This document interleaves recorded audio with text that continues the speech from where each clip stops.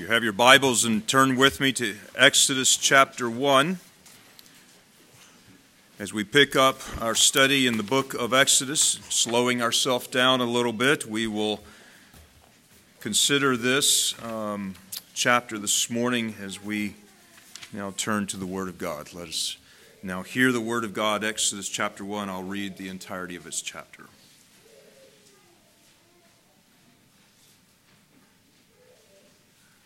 Now these are the names of the children of Israel who came to Egypt. Each man and his household came with Jacob: Reuben, Simeon, Levi, and Judah; Issachar, Zebulun, and Benjamin; Dan, Naphtali, Gad, and Asher. All those who were descendants of Jacob were 70 persons, for Joseph was already in Egypt. And Joseph died, all his brothers, and all that generation. But the children of Israel were fruitful and increased abundantly, multiplied and grew exceedingly mighty, and the land was filled with them. Now there arose a king over Egypt who did not know Joseph, and he said to his people, "Look, the people of the children of Israel are more and mightier than we. Come, let us deal shrewdly with them, lest they multiply, and it happen in the event of war that they also join our enemies and fight against us, and so go up out of the land." Therefore they set taskmasters over them to afflict them with their burdens. And they built for Pharaoh supply cities, Pithom and Ramses. But the more they afflicted them, the more they multiplied and grew, and they were in dread of the children of Israel.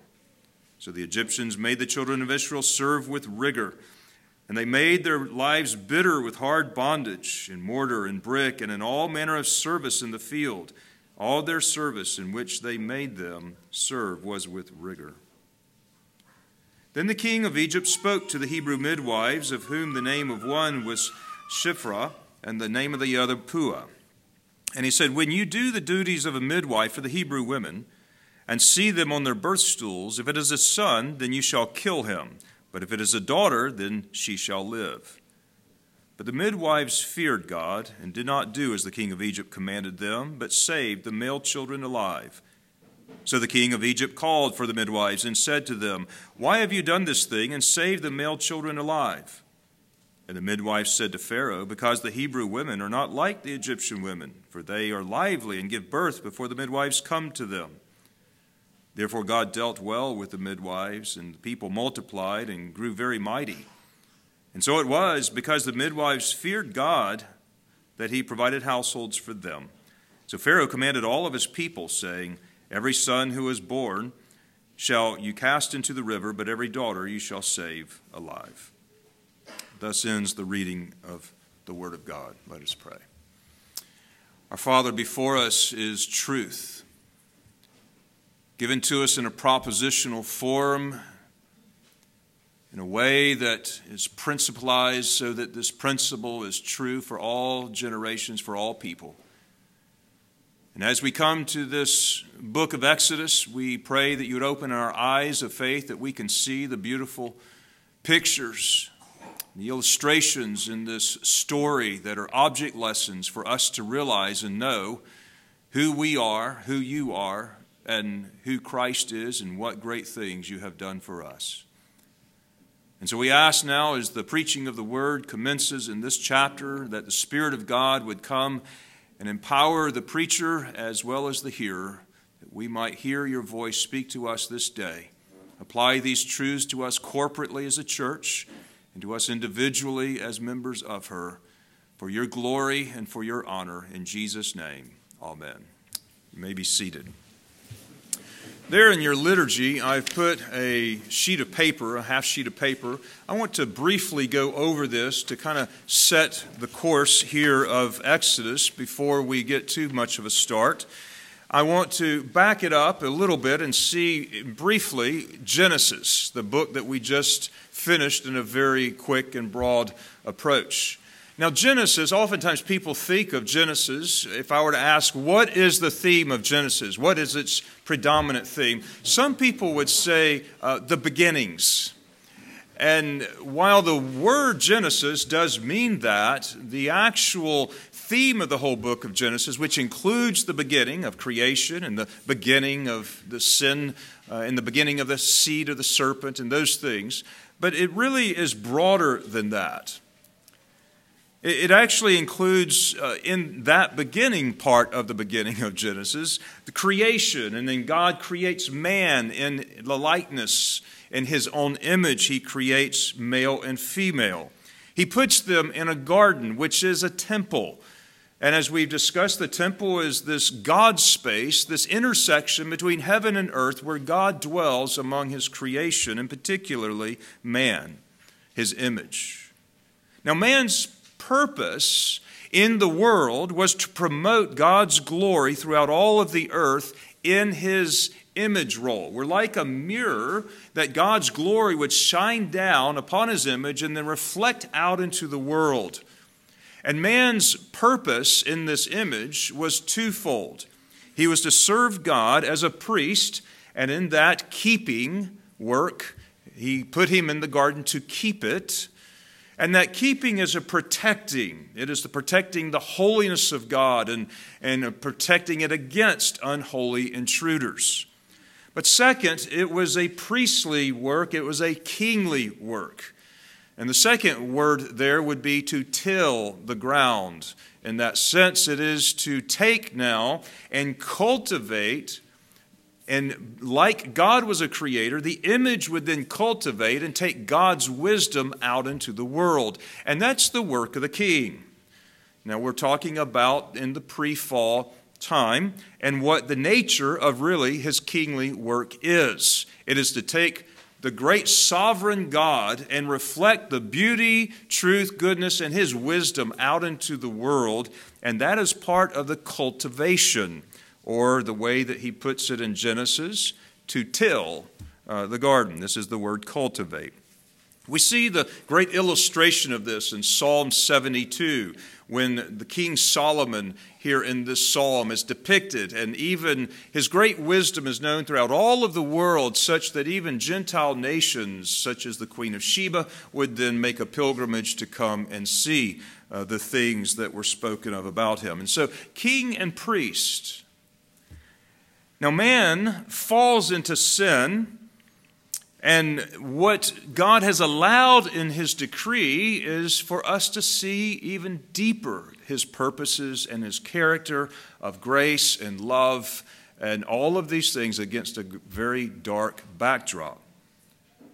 Now, God commences his work of redemption then in this Genesis 3, in this great antithesis between the seed of the woman and the seed of the serpent, in order to recreate a new world with a new redeemed humanity to fulfill his original creational purposes of taking his glory throughout all of the world, so that as the seas, the waters do cover the seas, as Habakkuk and Isaiah both would quote, so the knowledge of the glory would fill the earth.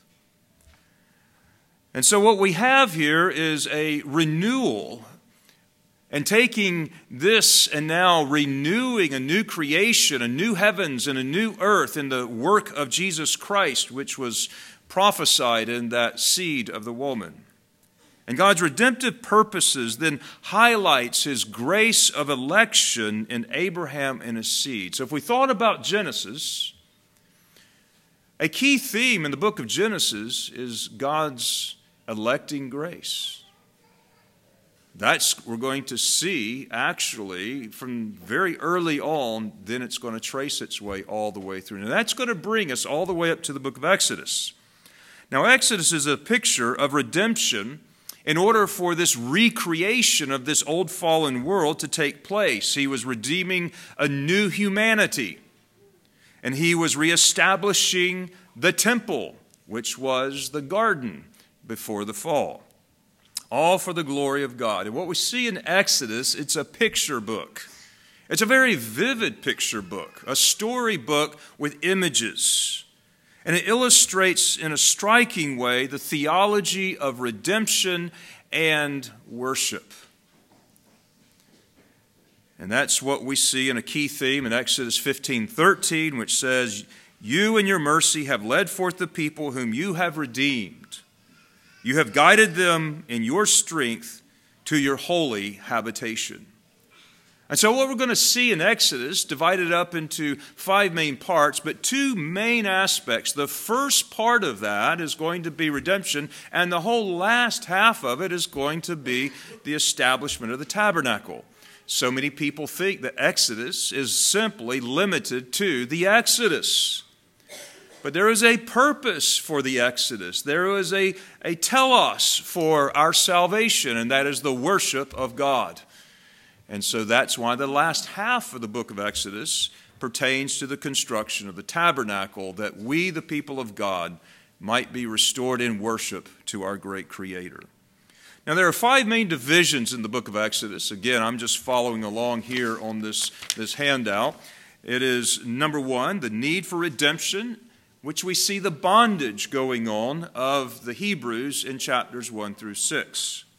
In chapters 7 through 11, we see the might of this Redeemer, the great power of God. We see in chapters 12 through 18 the character of redemption. And in chapters 19 through 24, we see this establishment of a corporate Adam. I'm going to speak more about that when we get to those chapters, but we'll even mention that briefly here as we see Israel as being God's firstborn, and that relates to his only begotten Son in Jesus. But we see this corporate Adam that God was then setting up as a priest, yes, to the world, and as a king, who ultimately would be founded in Jesus Christ himself as the king and the priest, but in union with his people, there is a corporate nature to our kingdom that we now have with Jesus as being co-reigning together for the sake of God's glory going throughout all the world. Now, the 5th division here is this establishment of the tabernacle, which is a rehearsal or an echo back to that garden in which God originally put man. But now in this new redemptive created world, we're going to see this tabernacle, which is a picture again, and everything about that is a symbol of a true heavenly reality of which we will begin to unpack when we get there. As we turn over on the back side, let me just show you some of the pictures. Because every part of Exodus, while it's a historical narrative, and it really did happen, and everything happens here, there was a great picture throughout all of the pages that we are to capture. When we look at Egypt, for instance, it's a picture of the world. We'll speak a little more on that in just a moment. Pharaoh is the enemy of primarily God himself. We'll see this. But he was an enemy of God's people. And ultimately, we see in him the devil who was overthrown by Christ. Now, we see bondage, which is this dominion, this tyranny of sin, of which we are in bondage and have great need of delivery. The groanings of the Hebrews point to the pain and the suffering of one in their lost condition. The Moses is the mediator, a small letter M, Messiah. He is the one that is chosen to represent, and then later we will see in Jesus this one true mediator between God and man, Jesus Christ. Moses is filling that picture here, however, in the Exodus narrative. Passover night was this of the security that a believer finds under the blood, which is the price of our redemption, and it would be that which would then free us by our Redeemer through the death of the firstborn, the shedding of the blood applied to our lives and to our households. And then the Exodus from Egypt then is this great delivery from this yoke of bondage and a judicial separation from the world. The Red Sea crossing identifies our union with Christ in his death and resurrection and the entryway into the new world. And we see even this in 1 Corinthians 10 that speaks about the baptism of Moses and drinking of the rock, which rock was Christ, identifying through this Red Sea crossing and the journey there. So we see sacramental language being used even of this Red Sea crossing. The wilderness journey with its trials and testing, which God always provided for to meet every need, is the experience that we have as Christians in our pilgrimage and in our sanctification journey along the way. So there's a lot to learn from here in these pictures. The giving of the law in Exodus 20, we see here, the nature of God is revealed himself by the giving of his law to his people, so that when they obey the law, it actually reflects upon the love of God and the goodness of God and the blessings of God, so that even the nations, Deuteronomy 4 would say, would look and see what great nation is there that God would give them such a beautiful law as they did, as they have. So the giving of law was really not a negative thing at all. It's a very positive thing that the very heart of it reveals the nature of God. And so we take this into consideration as we are called to walk in obedience and submission, which is required of us. But we often find in our flesh that we cannot obey the law, and that is why we have to have a Redeemer to save us out of the bondage of sin, which is because of our disobedience. Now, the tabernacle, with all its various forms of beauty and glory and the furnishings, is the place where the heaven and earth come together, where God dwells among his creation and where he bids his elect people to come through the blood and through the priesthood into his presence, so that he can fellowship and commune with his people.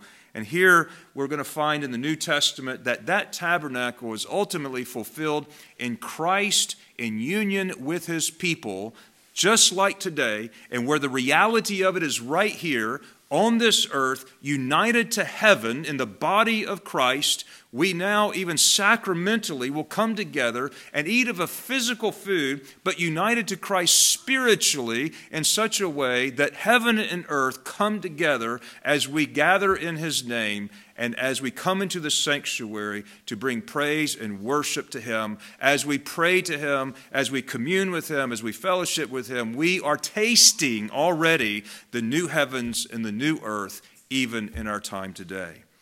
And so we have the beauty of all of these images and these pictures given to us in Exodus.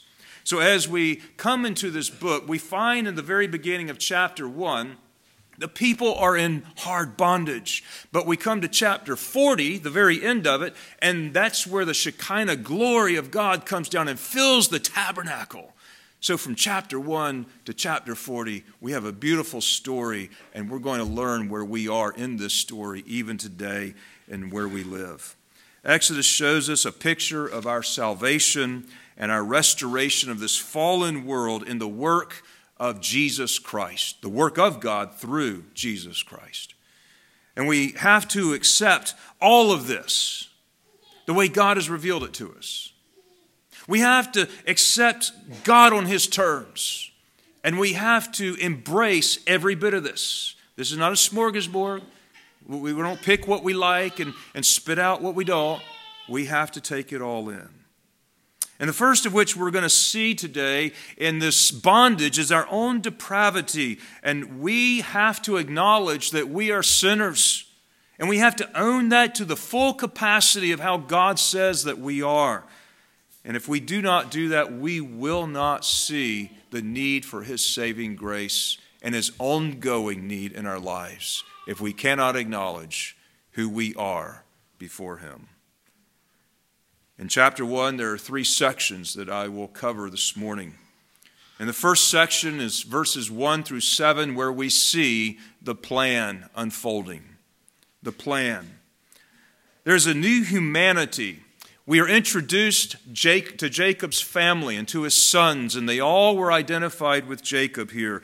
And this family of Jacob is identified with the family of Abraham. Jacob is Abraham's grandson, and he is the chosen one. After Isaac was chosen, and then Jacob was chosen over Esau, and now here the covenant people of God in these 12 patriarchs representing now these 70 people are now in Egypt. This is God's elect people. And if you go back and read Genesis, see what brought us up here, you're going to see quite a checkered history of their past. There's incest and immorality. There's murder. There is premeditated mass murder even, and anger and wrath and all of the deeds of the flesh. You're going to see, and yet these are God's chosen people. You see, we're not any better than the world apart from Christ. We are fully as much a sinner as they are, and we have to understand that the thing that sets us apart from them is only the grace of God in our lives. God chose this people. God was merciful, not giving them what they deserve. He was gracious to them and giving them what they did not deserve. But yet this was His plan. This was His people. This was His sovereign choice. This was His wisdom. And with this covenant people, He will establish them as a corporate Adam. We're going to find these kinds of echoes back to the original covenant head of the human race by which we have all fallen. The dominion mandate was given to Adam in the very beginning, before the fall, when he says to man and woman, to Adam and Eve, be fruitful and multiply and fill the earth and subdue it and take dominion. We find the very language here echoing back to that in verse 7. But the children of Israel were fruitful and increased abundantly and multiplied and grew exceedingly mighty, and the land was filled with them. Now this was not only God's original design for man to then multiply, to take His glory throughout all of the world, but it was now a key tenet in the very covenant that God established with Abraham, Isaac, and Jacob and this people. To Abraham, you might recall when he says in Genesis 13:16, I will make your offspring as the dust of the earth. He reiterates that again to Jacob when he says in Genesis 28:14, your offspring will be like the dust of the earth, and you will spread abroad to the west and to the east, to the north and to the south, you and your offspring and all your families, and through your family all of the earth will be blessed. See, there's a corporate Adam here that would then give birth to the last Adam, Jesus Christ. Now, God was establishing His people. He was growing His people. And just like He had promised to Abraham and to Isaac and to Jacob, now they were in Egypt and they were multiplying into a great company of Hebrews. And through them, God would illustrate His reversal of the effects of the curse.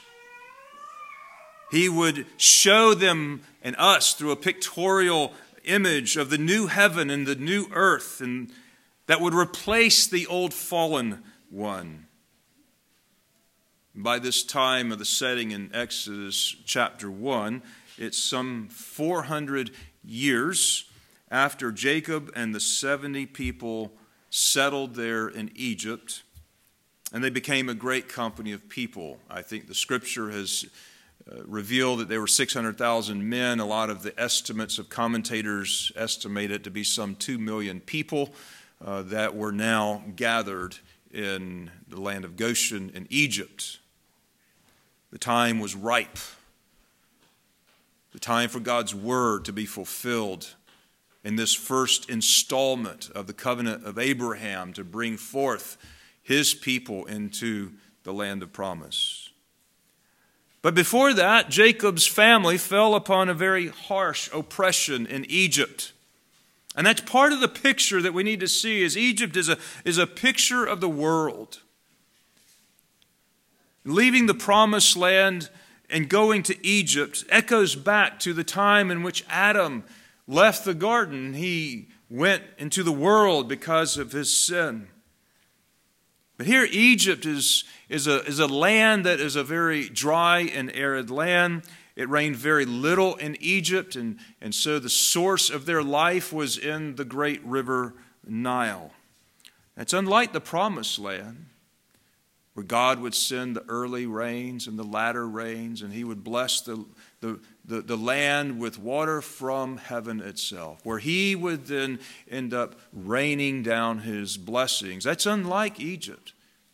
Egypt had to rely upon the gathering of those things and then coming into the swell of a river. And so the Egyptians, without the Nile, would not be a sustainable culture there. They worshiped the river. As we will see in due time, Egypt had a deep belief in many gods, and even in the afterlife. And they worshiped the creature and not the Creator. As Romans 1 would so aptly say, professing to be wise, they became fools. And they changed the glory of an incorruptible God into an image made like corruptible man and birds and four-footed animals and creeping things, who exchanged the truth of God for a lie and worshipped and served the creature rather than the Creator. And that was happening very clearly in Egypt. They made gods of the created world, one of which was Osiris. And Osiris was a very important of the Egyptian deities. Osiris was the god of the underworld. He also symbolized death and resurrection and the cycle of the Nile floods of Egypt that they relied on for their agricultural fertility. The Nile River was an important feature in Egypt. It was the source of water, which is the source of life to them. The world is characterized by its worship of creatures. And Egypt just depicts that. It's not hard to imagine that a people that grew up in that background, in that culture, would be so quick to make a golden calf once they got out and lost their sight for a bit, and who really led them out. We'll cover that in Exodus 32. But not only was the land of Egypt a picture of the world who did not acknowledge God, it was ruled by a wicked king who directed his evil against God's people. And that's what we see beginning here in verse 8. It says that there was a king that arose who knew not Joseph. We know that Joseph had favor with one of the Egyptian kings years ago for interpreting the dream, and there was a lot of favor that was given him. But now, situations changed. This king that arose in Egypt was most likely, and the timing and all of it works out, to be a Hyksos king. A Hyksos was a people that were not native Egyptians. And they were of a Semitic background, and they infiltrated into the land of Egypt. And at first they adopted the customs and became very much a part of the society in Egypt.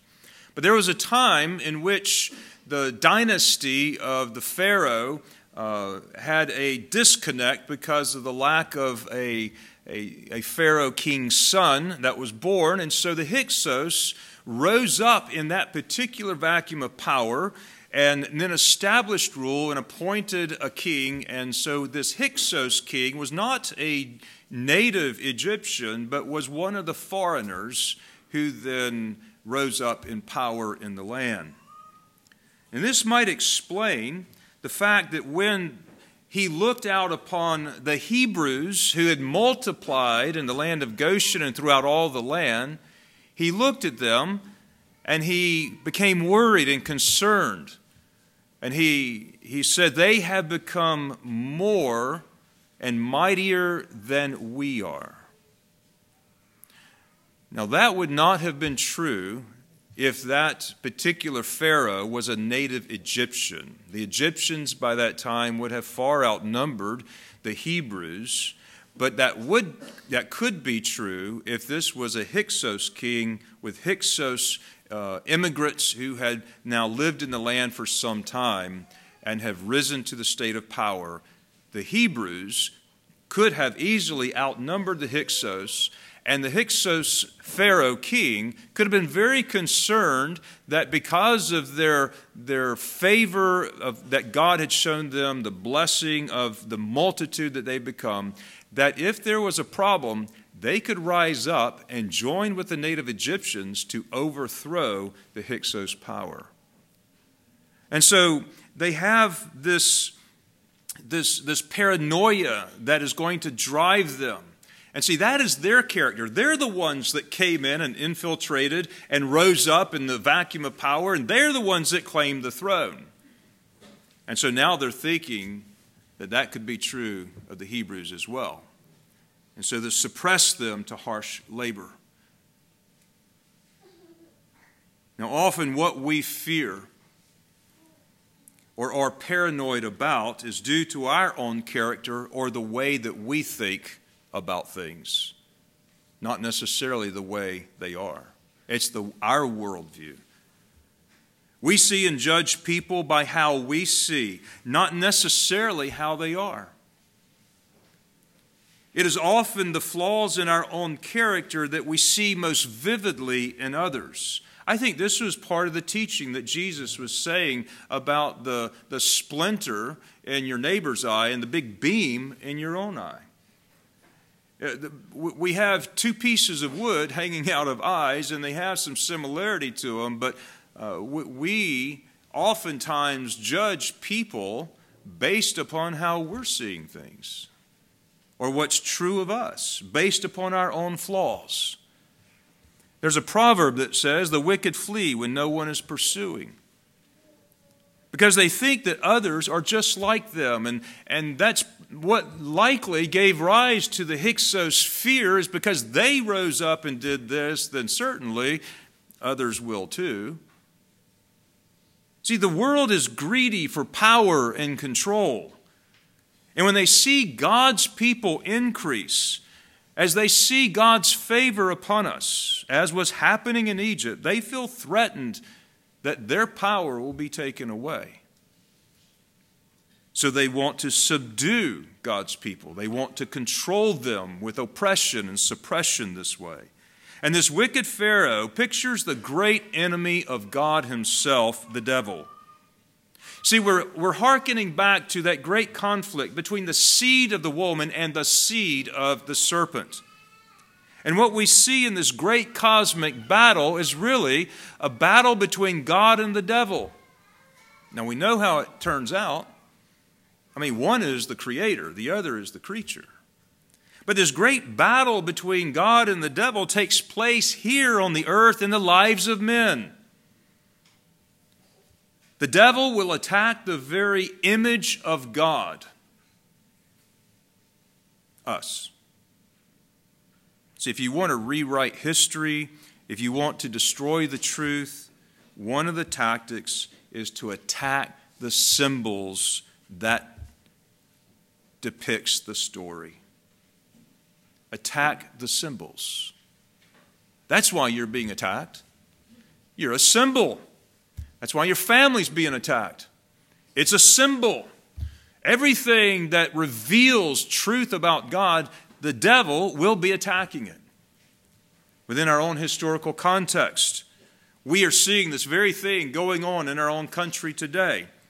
We have certain politically motivated, power-hungry people groups who are attacking many of our nation's symbols.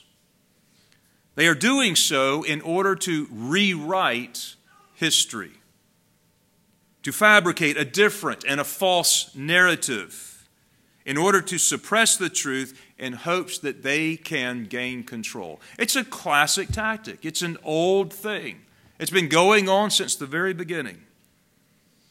And so we shouldn't be surprised if the greatest strength of the enemy's oppression is aimed right at Christians because of what we stand for. It's the very nature of why Cain rose up and killed Abel. 1 John tells us it's because Abel was righteous. That's it. It makes no sense. It makes no sense that someone that's righteous and good and pleasant and loving should be the object of that kind. But that is exactly how the enemy works. Now, one commentator pointed out this, quote, "How much then, dear reader, do we owe the restraining power of God, which holds in check the evil passions of men and thus allows us to live a quiet and peaceable life? But let the withholding hand of God be withdrawn for a short season, and even now his people will be sorely afflicted too." And sometimes God does withhold that restraining hand in order to chasten and sanctify his people, but not to neglect them or destroy them. Now, the Egyptians made the Hebrews labor with great rigor, assigned taskmasters over them to afflict them. And their masters were unrelenting in their pressure. Verse 14 says, "And they made their lives bitter with hard bondage, in mortar and brick, and in all manner of service in the field. All their service in which they made them serve was with rigor." But the Scripture says the more they persecuted them, the more they grew. Times of severest trial have always been times of God's blessing of his people. Even under the most unfavorable and undesirable circumstances, that is a time where God is at work. The more fiercely have burned the fires of persecution, the stronger faith has waxed, as one writer has spoken. Persecution refines the people of God, and it further separates them from the world. We begin seeing in those refining fires who truly is a believer and those who are impostors. And even the psalmist says, because of this chastening in Psalm 119:67, "Before I was afflicted, I went astray, but now I have kept thy word." Do we find some identity in that? When we kind of go unrestrained and unchecked and without the sufferings of perhaps a fatherly spanking would bring us back into correction. And we just are left to ourselves. We go astray. But when the sufferings come and the chastening comes, now we learn to love and keep God's word, for that is the sphere of wonderful blessing. Now we're introduced to Pharaoh, this king who knew not Joseph. And he was the driver and the leader of all this persecution. And in the last portion of this chapter, verses 15 through 22, he attempts now to kill the Hebrew males by then exhorting the midwives of the Hebrews, if it's a male, when she gives birth, kill him. If it's a female, you can let her live. When that failed, he told the Egyptians to do the same thing. See, this theme of infanticide is not new. It's a very old theme because it goes back to the seed and the seed.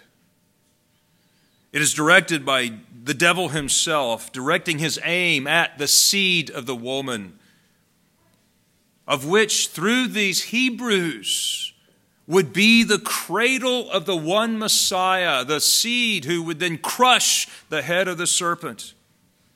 We see in Herod's time this same narrative being played out all over again when the wise men come to visit and they inform them that the king is now born. And then he sends out a decree throughout all of the land to kill all of the male babies 2 years old and under. And while Pharaoh went after the seed himself, here we see Pharaoh going after the channel through which that promised Redeemer would come. It's the same tactic. It's the same tactic. And one thing we should do as we are going through the Scriptures, we should begin having the eyes of faith that the Scripture is now showing us the shape of things, showing us a signature of things. An important war tactic employed by naval submarines and P-3 Orion aircraft and others is something called acoustic signatures. I used to live in Jacksonville, Florida, a Navy base that was predominantly all about sending P-3s out off the coast of Florida to track the Russian submarines through these sonic devices. And they knew where all the Russian submarines were. They knew the specifics of each one of them. They knew where they were at any given moment off of our coast. With sophisticated acoustical technology, a P-3 or a submarine can hear particular characteristics of ships in the ocean who give out a particular characteristic, particular and specific to that ship. And they learn this acoustical signature so that they learn which ship that is. Is it friendly or is it a foe? Is it a cargo ship or is it a warrior ship? Where is it from? What is the origin? What is it carrying? All of this then through this identity, through this signature. With a fair amount of precision there to determine these things. And when they know the specific ship they're dealing with, they can know the details about that and how the ship operates and what its purpose is. Last year, we all were privy to this tragic news of Ocean Gate's Titan, which imploded on the way down to a voyage to the Titanic with 5 people on board. And shortly after its descent, it imploded, killing all 5 people. But our Navy heard the sound of that implosion and could pinpoint the vicinity in which it happened and had a hunch what had happened shortly after, even though they kept it for days. And they did so in case if they were wrong, because it was an anomaly on their acoustic signature. But they said it sounded like an implosion. And so they left the search crew going, should there be some hope, but there was not. But they heard it just shortly after the descent. See, signatures like this identify objects. It's like a detective going onto a crime scene and picking off all of the fingerprints so that they can determine the identity of the criminal once there's a match that's been made to the crime scene. Signatures reveal and identify who and what is behind the signature that they leave. The devil also has a signature. His activity can be identified by his characteristics, his plots, his schemes, and his attacks. And we clearly see his signature and fingerprints all over the place in Scripture. We see repetitive themes, and we have this clarity of how he works and the object after which he's after and what his purposes are and who he's trying to destroy and whose name he's trying to defame. And when we see his signature among us, when we see his fingerprints in our body, we can be assured that he or his minions are presently at work. See, faith is that which is the evidence of things unseen. And God has given his people to be able to discern the spirits with the eyes of faith according to his word that he has revealed. And that's why it behooves us to know the word and to know this truth so that we, through the eyes of faith, can make the discernments and see the fingerprints, and so that we can be on guard. The devil will attack the very things of God by making war with his people who represent God here upon the earth. He will attack us corporately. He will attack us individually. He will attack our families. And he doesn't care a thing about us. He really is after defaming the name of God. But the seed of the woman is destined to win this war. And it is in this very context of oppression and infanticide that Moses was born and preserved and even grew up in Pharaoh's house. What an irony. Quite unsuspecting of what God was about to do with him against that regime. See, the lesson from Exodus 1 is that there is bondage of God's elect people, a severe bondage that only God could relieve and only God can deliver. And even though the Hebrews were God's elect people, and even though He favored them, they still needed to be redeemed from their bondage. Their bondage in the world was a picture not only of the external enemy, of the world system and of Satan,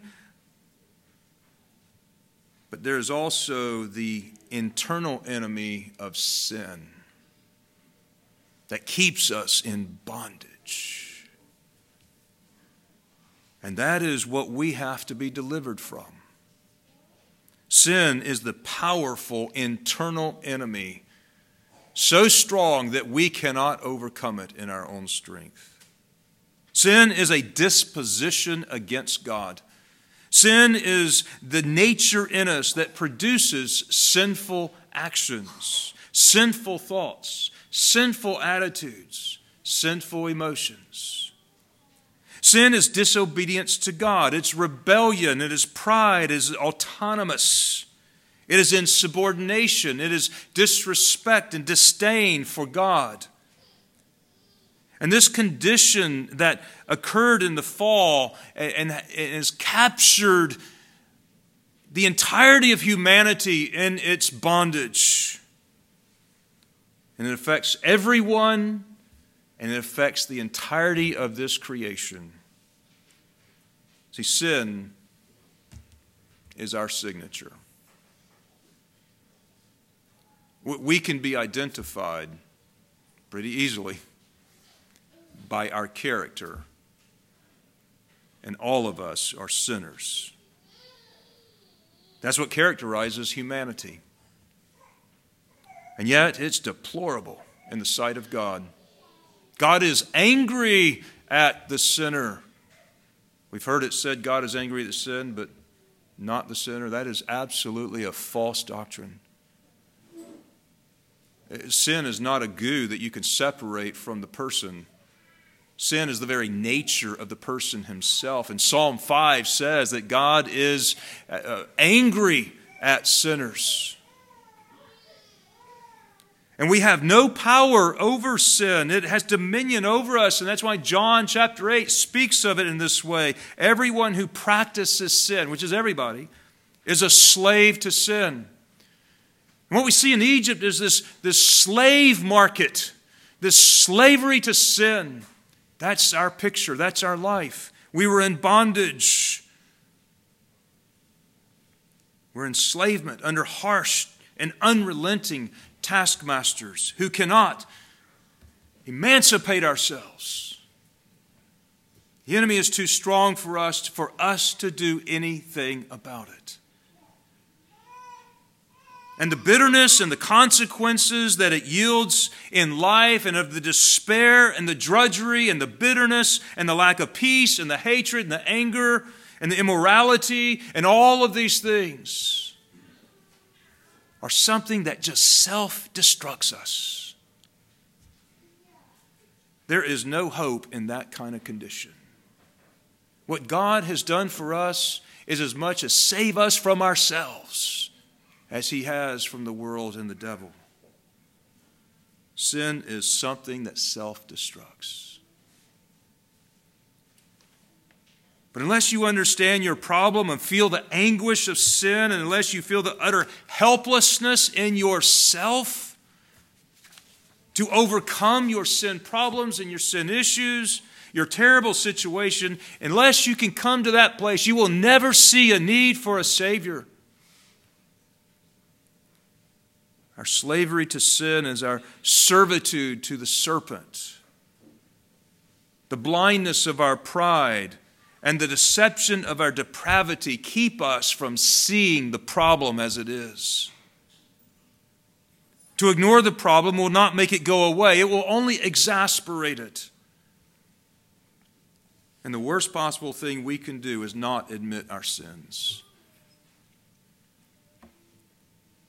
When we do not own up to our sins, when we do not acknowledge them, when we do not confess them and repent from them, they will continue to grow deeper into our character, shaping the person that we are.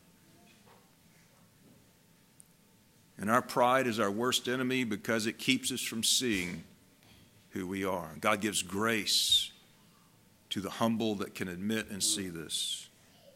See, we don't like to admit our faults, and we certainly don't like other people to see us for who we truly are. So we often whitewash ourselves like the Pharisees did, or we put a veneer upon us so that we appear to be something that we truly are not.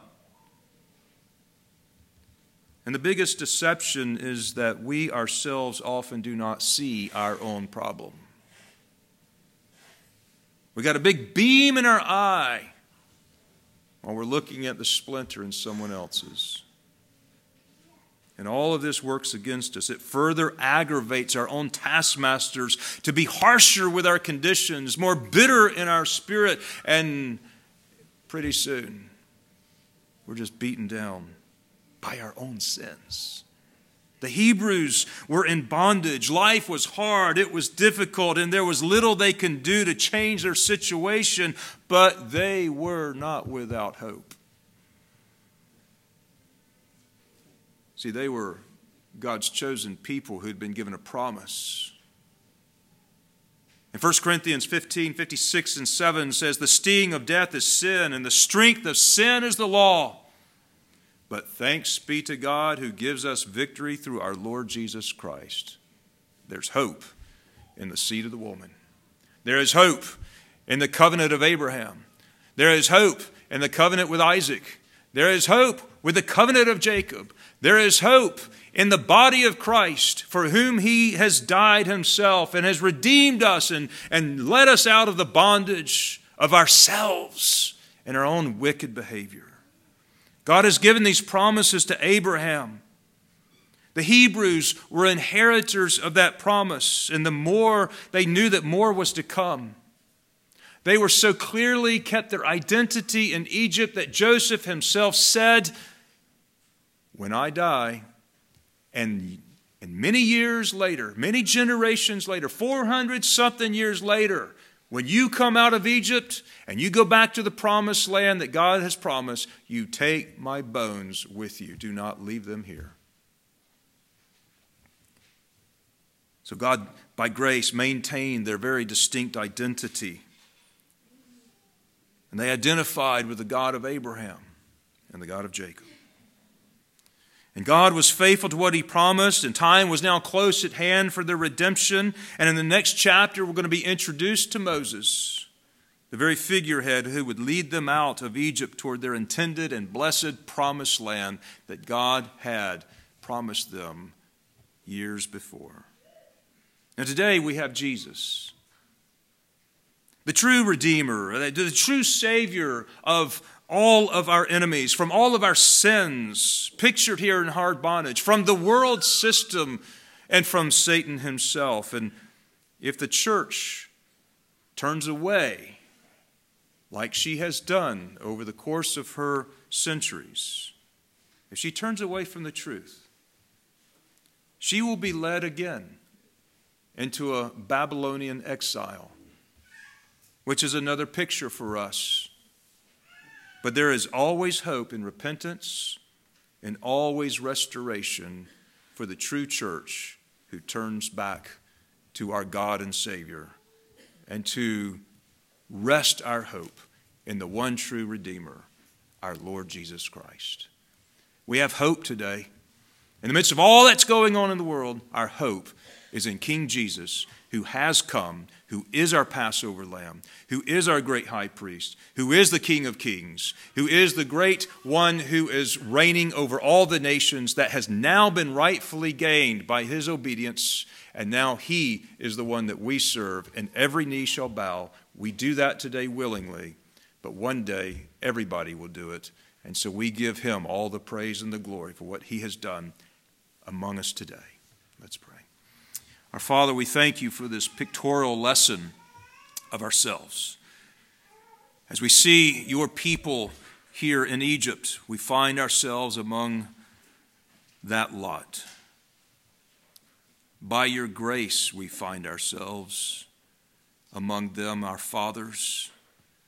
And yet, as we observe their lives, we find that truly we are not very different.